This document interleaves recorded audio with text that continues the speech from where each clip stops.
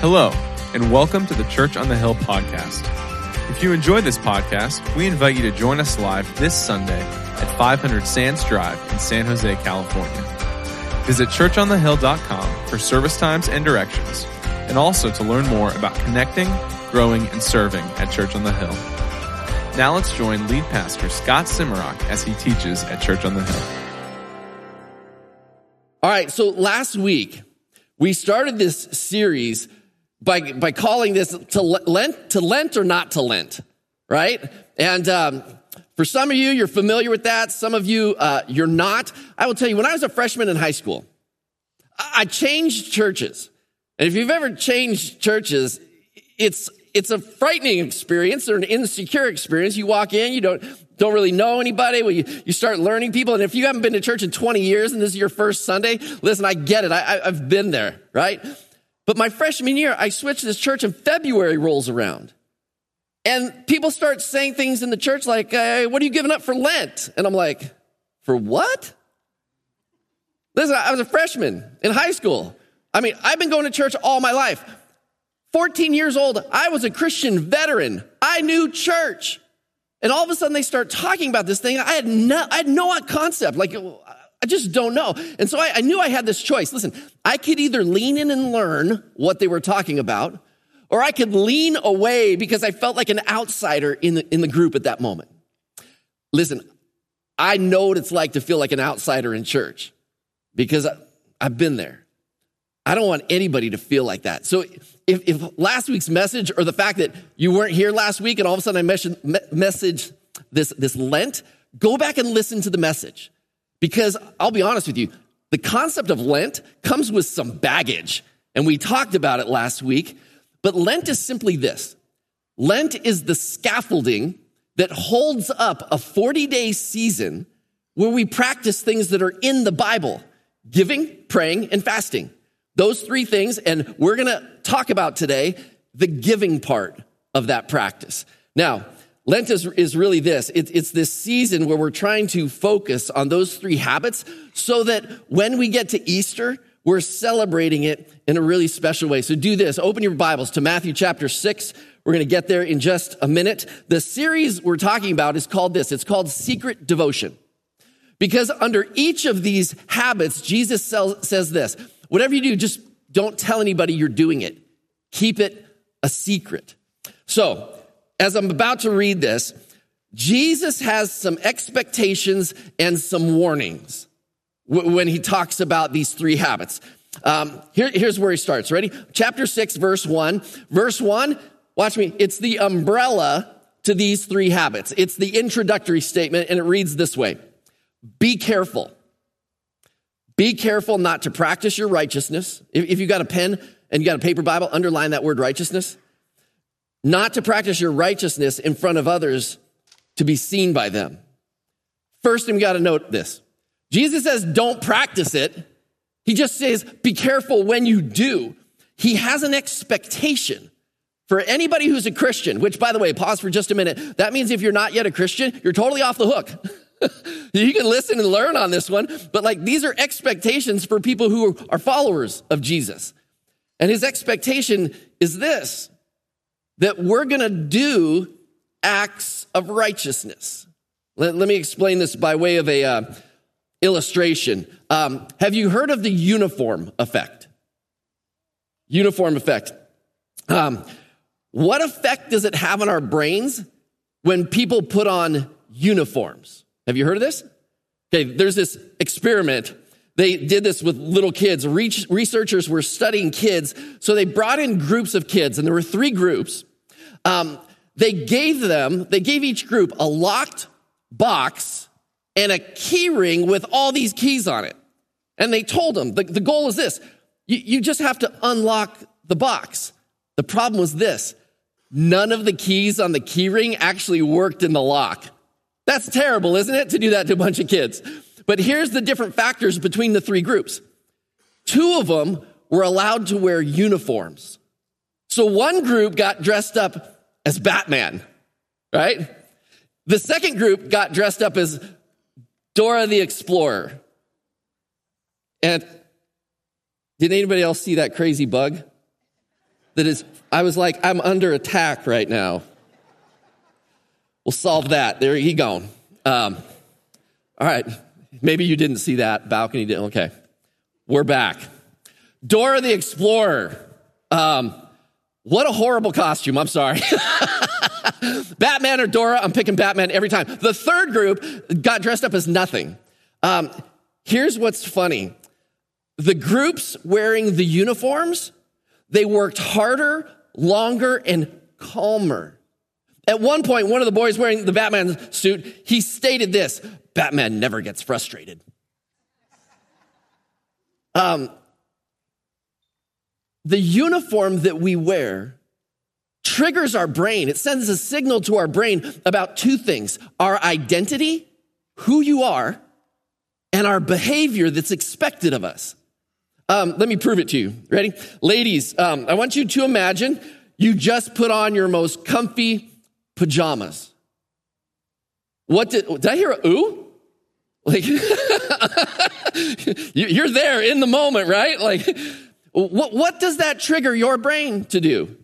It is time to crawl in bed and watch Korean dramas, right?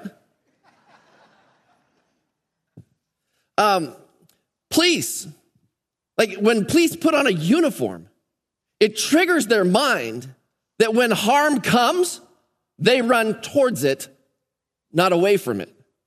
Think about airline pilots for a minute. What is their uniform? It's that hat, right? And it's that blazer with brass buttons. How many pilots fly with the hat and the jacket on? I don't think any of them. Like, they take the hat off, they take the jacket off. It is not a practical uniform. What does it do? It signals their identity and their behavior. You have hundreds of lives in your hands. Your identity is the pilot. Act like one. Do whatever you have to do. Those lives are in your hands. Now, I will say this. Christians have a uniform. In the scriptures, the uniform is this. It's the righteousness of Jesus. Listen to these two scriptures. It's 2 Corinthians 5:21. God made him who had no sin. He's talking about Jesus, right? God made Jesus who had no sin to be sin for us, so that in him, when we put him on, we might become the righteousness of God. That's your identity. And that identity leads to a behavior. Let me point this out. It says in Romans chapter 13, it says, rather, clothe yourselves with the Lord Jesus Christ and do not think about how to gratify the desires of the flesh. The concept is this. When you're forgiven by Jesus, you understand that he died on a cross for your sins, and you accept that, believe that, you make him the Savior of your life, the Lord of your life. Talks about putting on Jesus. You're putting on the uniform of righteousness. Here's why it's so important. Too many people look at the Christian life and they'll think, oh, I just have to behave this way, behave this way, behave this way. And it is a fruitless, impossible task to try and change because your identity didn't change. You're just trying to change your behavior. And we have to think about this. Jesus, in introducing these 3 habits, he's like, listen, you're going to do acts of righteousness. But the concept is, this is just for those people who have put on the uniform of righteousness. So here it is. Number 1, Jesus' expectation is that those who wear his uniform, they're engaging in 3 righteous habits of giving, praying, and fasting. That's his expectation. But it comes with a warning. Here's the warning. Be careful not to do these 3 habits, giving, praying, fasting, to gain recognition. Now, let's point out the obvious here, right? He doesn't say you can't talk about it, you can't share about it. He simply says this, just be careful.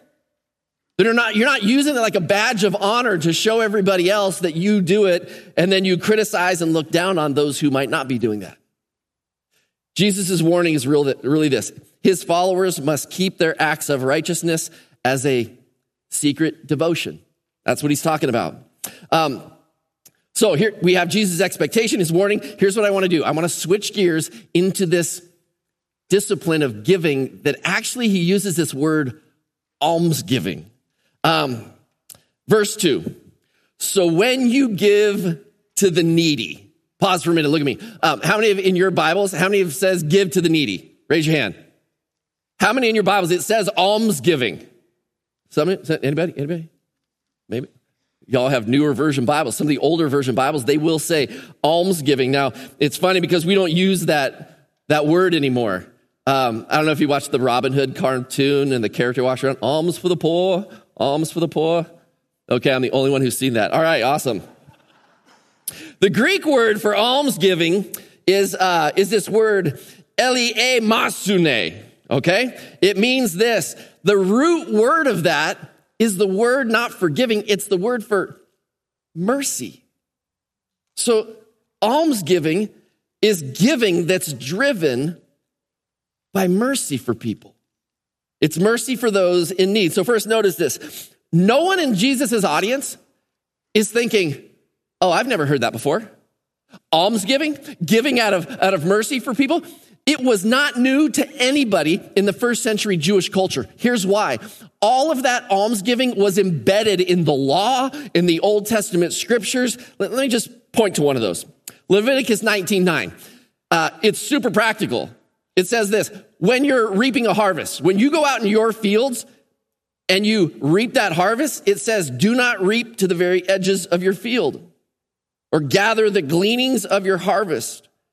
Don't go over your vineyard a second time or pick up the grapes that have fallen. Leave them for the poor and the foreigner. I mean, how practical is that? You got a field, right? Grape harvest all over here, right? Northern California, grapevines all over the place.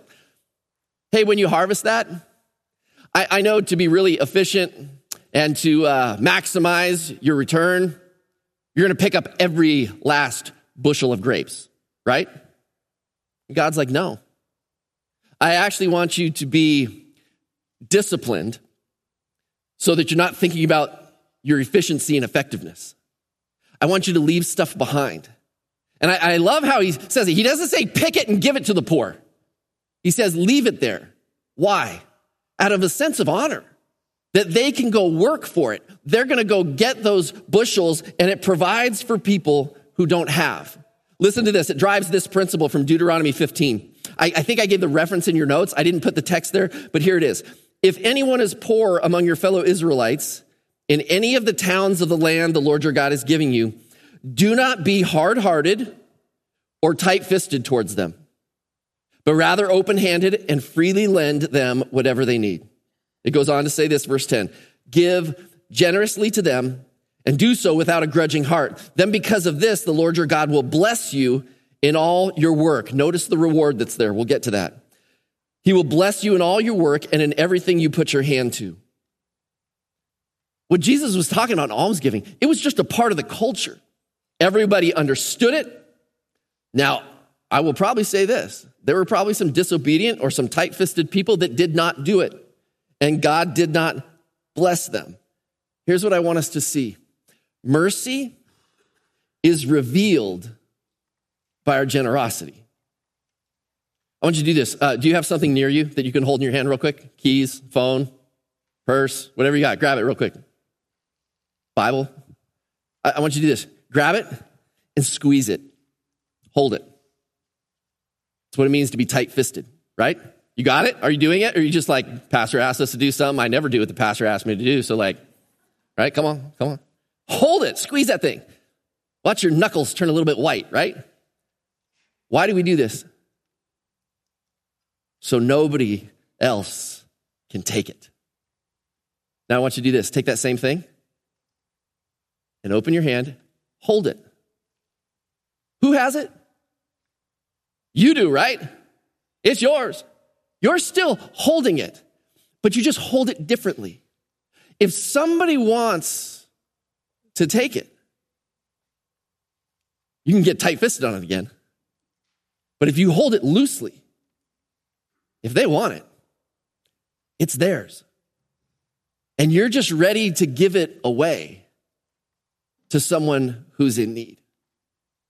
When we talk about tight-fisted or open-handed, I want you to get that physical sensation of squeezing something.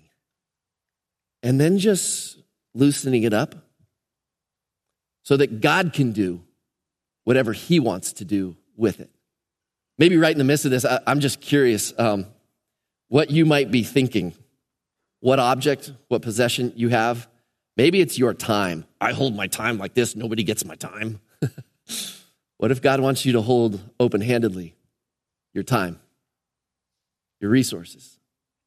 I'm going to let God talk to you about that, but Luke makes it super clear. In Luke 6, he says this, I just want you to be merciful as your heavenly Father is merciful. I want you to hear this. Some of us, you might think you have a generosity problem. Listen, I just struggle with generosity. I just really, it's hard for me. The reality is this, you don't have a generosity problem. You actually have a mercy problem. And it's not that just you don't show mercy to people. Here's the problem. You actually don't grasp or completely understand the mercy that God has shown you. Because I think when God grabs your heart, like, man, if you get a clear picture and a clear sense of how much mercy God has shown you in your world, generosity becomes pretty easy because we recognize that everything we have is from God. So generosity reveals our mercy. Jesus goes on, the problem with giving sometimes is this, that we notice that people are watching us. Jesus says this, so when you give, not if, but when, right? There's the expectation. When you give to the needy, do not announce it with trumpets as the hypocrites do in the synagogues and on the streets to be honored by others. Truly, I tell you, they've received their reward in full. 2 ways to give. In the streets and in the synagogue. Not the temple, but synagogues that were all over the place in different towns. In the streets, there's this scenario. When you run across someone in need, like you could be tempted to give them a gift out of mercy to them. But he also says in the synagogue. Now, what is that? In this scenario, you would bring your money to a receptacle, your gift to a receptacle at a local synagogue, and then those gifts are actually distributed to people in need. Here's what's funny. We actually still do this. If you went on the Church on the Hill website, under the giving button and you clicked on there, there's the general fund. There's the Global Outreach Fund, and then there's something called the Benevolence Fund. We could call it the Almsgiving Fund, but no one would know what that was. It's literally, we keep this fund for people in need. It's interesting, this is not interesting, this is bad. Last couple of weeks, we've had people in some pretty serious car accidents. And our question is simply this, how do we resource them? I mean, we want to care about them and emotionally support them, but the question becomes, how do we resource them? Because they're going to have some needs. And that's you giving, almsgiving, to people that will find themselves in need. So, by the way, that's for you, if you need that. I know sometimes the other thing that gets in the way of receiving a gift is our pride, but that's a different message for a different time, okay? But that is actually for you. You know what's interesting about this scripture? When it talks about don't trumpet if you give in the streets, don't blow a trumpet if you give at the synagogue, there's actually no historical evidence that anyone blew trumpets when they gave a gift in the street. There's no historical evidence that anyone blew a trumpet at any synagogue when people brought a gift. I think Jesus is using hyperbole. He's using an exaggeration that says, don't toot your own horn. Now, if you go to Trader Joe's and you give a gift, you'll get it, right? Because there's a bell, right? They ring a bell. Oh, look, they just gave. I mean, can you give them, like, just don't ring the bell. Jesus told me not to, okay? You try that at Trader Joe's. Let me know how it works. Mercy doesn't toot its own horn. It's interesting. I was trying to think about this, like, how does that apply to us today? So don't go in the streets, run into somebody in public, and don't draw attention to yourself. I don't know, have you seen the social media post where someone goes to a restaurant and then they give their server a $100 bill and then another one and then another one, and they're videotaping the reaction of the person? Like, I've seen a bunch of these, and these kind of go viral, and it's cool to watch that. And I was thinking, but they're tooting their own horn, aren't they? because they're posting it and everybody knows who's giving it. Why not just give it? And why not not draw attention to ourselves? Remember over COVID, riots were going on all over the place. And I know there was a gal who went to one of the riot scenes where they were cleaning up and putting things back together. And she said, hey, take my picture. She got out of her car, grabbed one of the drills of one of the workers that was there and was like pretending like she was putting up plywood over broken windows. And so that she looked like she was helping. And she got crushed in public because everybody knew someone had ratted her out. She was faking generosity. And Jesus is like, just don't do it. Now, how can people draw attention to themselves when they're walking into a synagogue to give? It's not a trumpet. You know what it might have been? I'm just speculating on this, and I'm not the only one. There's commentators who speculate that maybe there was a metal receptacle there. And so when you walked in and maybe your gift was like 2 small coins, dink, dink, right? It doesn't make that much noise. But maybe in that medical receptacle, you come in and you have, did anybody have a bowl of pennies at their house, quarters? Yeah, I do too, right? Because we're Dutch. Never waste that change, right? And can you imagine just going into the synagogue? Clank, clank, clank, clank, clank, clank, clank, clank, clank, clank, clank, clank, clank, clank, clank, clank, clank, clank, clank, clank, so that everybody there knew that you were being generous. Jesus calls this kind of giving hypocritical. The hypocrisy is this. Now listen to this carefully. You're faking generosity when in fact you're actually greedy for applause. So they're exchanging finances for praise. What's going on is actually a purchase. If that's how not to show mercy, how do we do it correctly? Well, Jesus doesn't leave us hanging. Here's what he says, verse 3. But when you give to the needy, don't let your left hand know what your right hand is doing so that your giving may be in secret. Okay, hyperbole again. Can you do anything where your left hand doesn't know what your right hand's doing? I think it's impossible. If not, we can go to the parking lot and find out. Because give me your right hand and I'll close it in the car door. And let's see how your left hand reacts. Right? Again, I think Jesus is just using exaggeration to say, keep it a secret from everybody else when you show this kind of generosity to the needy. So much to the extent that I'm going to say, even keep it a secret to yourself. Today, I was thinking about this. Like, how much do we announce our generosity to people? To be honest, because our world of giving can be so anonymous. I know there's social media things that we can announce things on, but I mean, who does that? When you give a financial gift, there's so much anonymity to it. You can give to this organization online, that organization online. And Jesus is like, listen, keep it a secret. Can I be honest about what I think it's done in our culture? Your generosity, my generosity, no one's going to ask you about it. It's a secret, and that's the honorable way. It's a secret, which simply means this: we can fake it, and nobody will know. I think that's the culture we live in. That we can stand around and think, I show secret devotion to God. When in reality, do we? Do we have generosity towards those in need? And it comes back to this question. Your finances, whatever you own, your time, are you tight-fisted? Or are you open-handed? This is a huge challenge. I know, I'm stepping on some people's toes, like pastor's trying to raise some money. I'm not. We're not taking an extra offering today, all right? But Jesus is like, it's a secret devotion. But if there's no devotion and no generosity, then it's just a secret. And again, we don't have a generosity problem. I think what it is, we have a mercy problem. So, number 3, it's a secret devotion. Number 4, in verse 4, he says, then your Father who sees what's done in secret, he'll reward you. I want you to notice this real quick.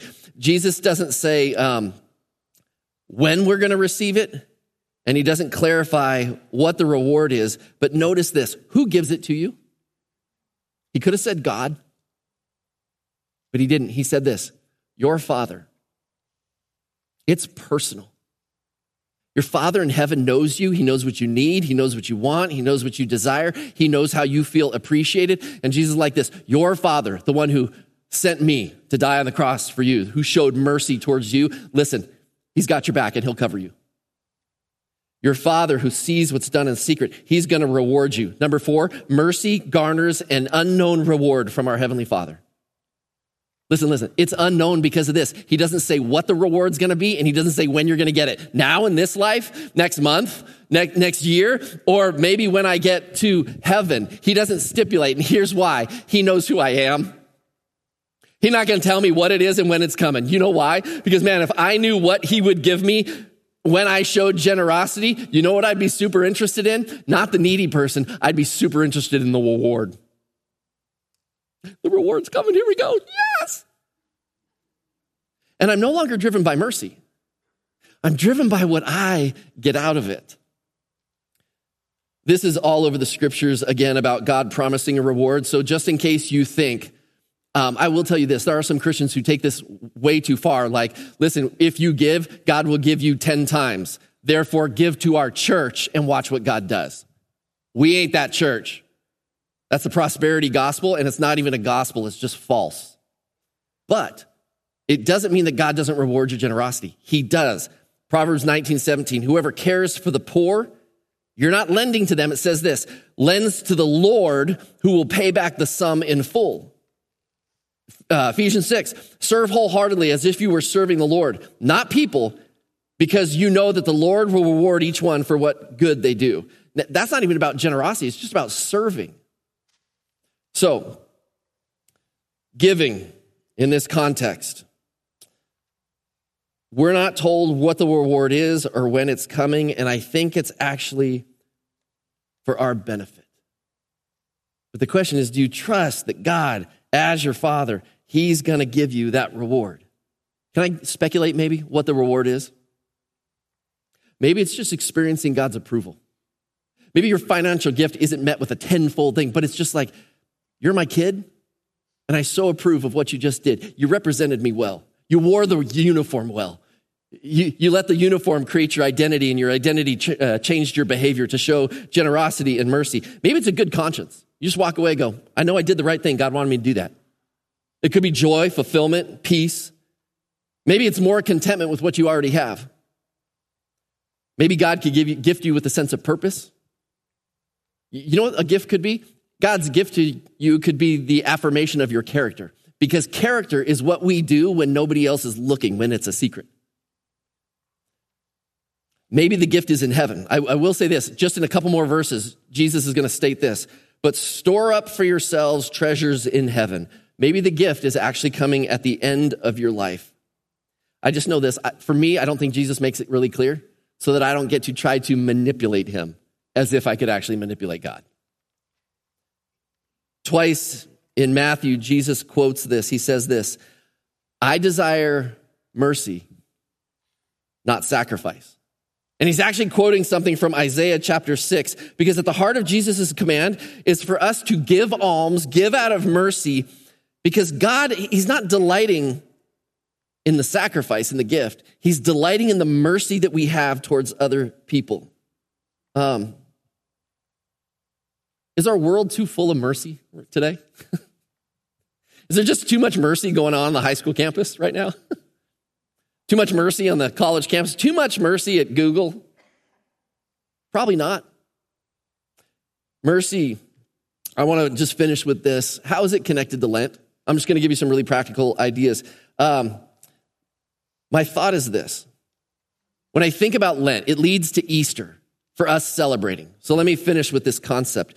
When God found the world, when he found you and me, he didn't find us needy. He found us spiritually dead. And because of his great mercy, he sends his son Jesus as a generous gift to get us out of our spiritual poverty that we could never escape on our own. The proper response to Easter, to God's mercy demonstrated in Jesus' death and resurrection, is generosity towards others, driven by mercy. You with me on that? This is how it gets us ready for Easter. So let me just give you 4 examples. What if we showed mercy by sharing the greatest treasure that we have? What is it? It's the gospel of Jesus Christ. It's the good news of why he came. What if you shared that in the next couple weeks? It might just be an invitation to Easter, an invitation to church. What if you prayed for those people who you know don't yet know Jesus? It's a part of this. I'm going to share the greatest treasure I have. It's the gospel. People's lives are at stake at this. Their eternities are at stake.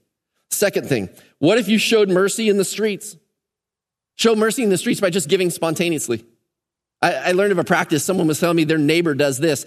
Whenever they go into like a McDonald's or a Chick-fil-A or something like that, they'll order their meal, and then they'll order a gift card with the equivalent amount so that they're always armed with a gift. Stick it in your wallet, stick it in your purse. When you run across someone in need, they'll pull that out because they can go get a meal for that. I mean, it's just the habit of their life. Isn't that fantastic? I don't know if you'll try something like that. But giving in the streets by finding ways to give spontaneously. The third thing is this. What if we showed mercy in the synagogue? Now, I'm not telling you to go to synagogue, okay? The synagogue was a place where God's people met. You're sitting in a church that has a benevolence fund. If you want to give to that so that we can resource people, let God lay that on your heart if you want to do that. I'll say this, the Walk for Life that's going to happen next Saturday. And there's a table in the lobby out there. Maybe you can't walk or go do that, or you're busy next weekend. There's a way to give to that. You can go online. You can also just go out there and Natalie will explain how to give to that. Maybe your presence and your time there is going to be your gift. I don't know. But there's an opportunity next weekend waiting for you. And here's the last thing. What if you show mercy by connecting your giving to your fasting? Are you fasting from lunch once a week? I don't know. What if you did that and you wouldn't blink twice about running down to the taqueria and spending $10 for a burrito? Sorry, I just revealed to you the habit of my life. But what if you're fasting and you took that $10 and you just kept it and you saved it looking for an opportunity to give it away? Maybe you're fasting from golf. I know some of you are like, don't get crazy now, Pastor. And what if you took that green fee and you gave it away? I don't know what your resources are or the thing that you're tempted to grab onto and hold onto tight-fistedly. But what if you did this and opened your hand and you said, God, I want to have a heart of mercy towards people. It's hard because you're like, okay, God, direct me. Like, where do I give? There's so many options and so many opportunities. And you're like, will my one gift really matter? Leave that up to God. Just have a heart of mercy towards people in need. And let's hold everything we have, our time, our talents, our resources. And God says this, I dare you to test me in this. This is the only thing in the Old Testament that God says, I dare you to test me and see if I'm faithful with taking care of you and rewarding you. And see what God might do. That's my challenge for you in this Lent season. Give to those in need and show generosity, because what it does is it demonstrates the mercy of our souls. It demonstrates that we understand the gift that came to us at Easter and the mercy of God. Amen? Let's bow our heads. I want us to sit in God's presence for just a minute and just ask him, God, how do I hold whatever I have loosely? So, Lord, in this moment, I would ask that you direct us, speak to us. Give us ideas. Open our eyes to how you see this world and those around us. God, if we're tight-fisted, show us. Tell us. Give us an example, Lord. Help us to see it so that we can hold things loosely, that we might be your resource on earth to other people. And I think this, God, as we do that, our joy rises. And there's not a person online, in the balcony, in this room, who doesn't want more joy. And so we trust you with the reward and the timing of it, God. Use us to make a difference in this world. And everybody said, amen.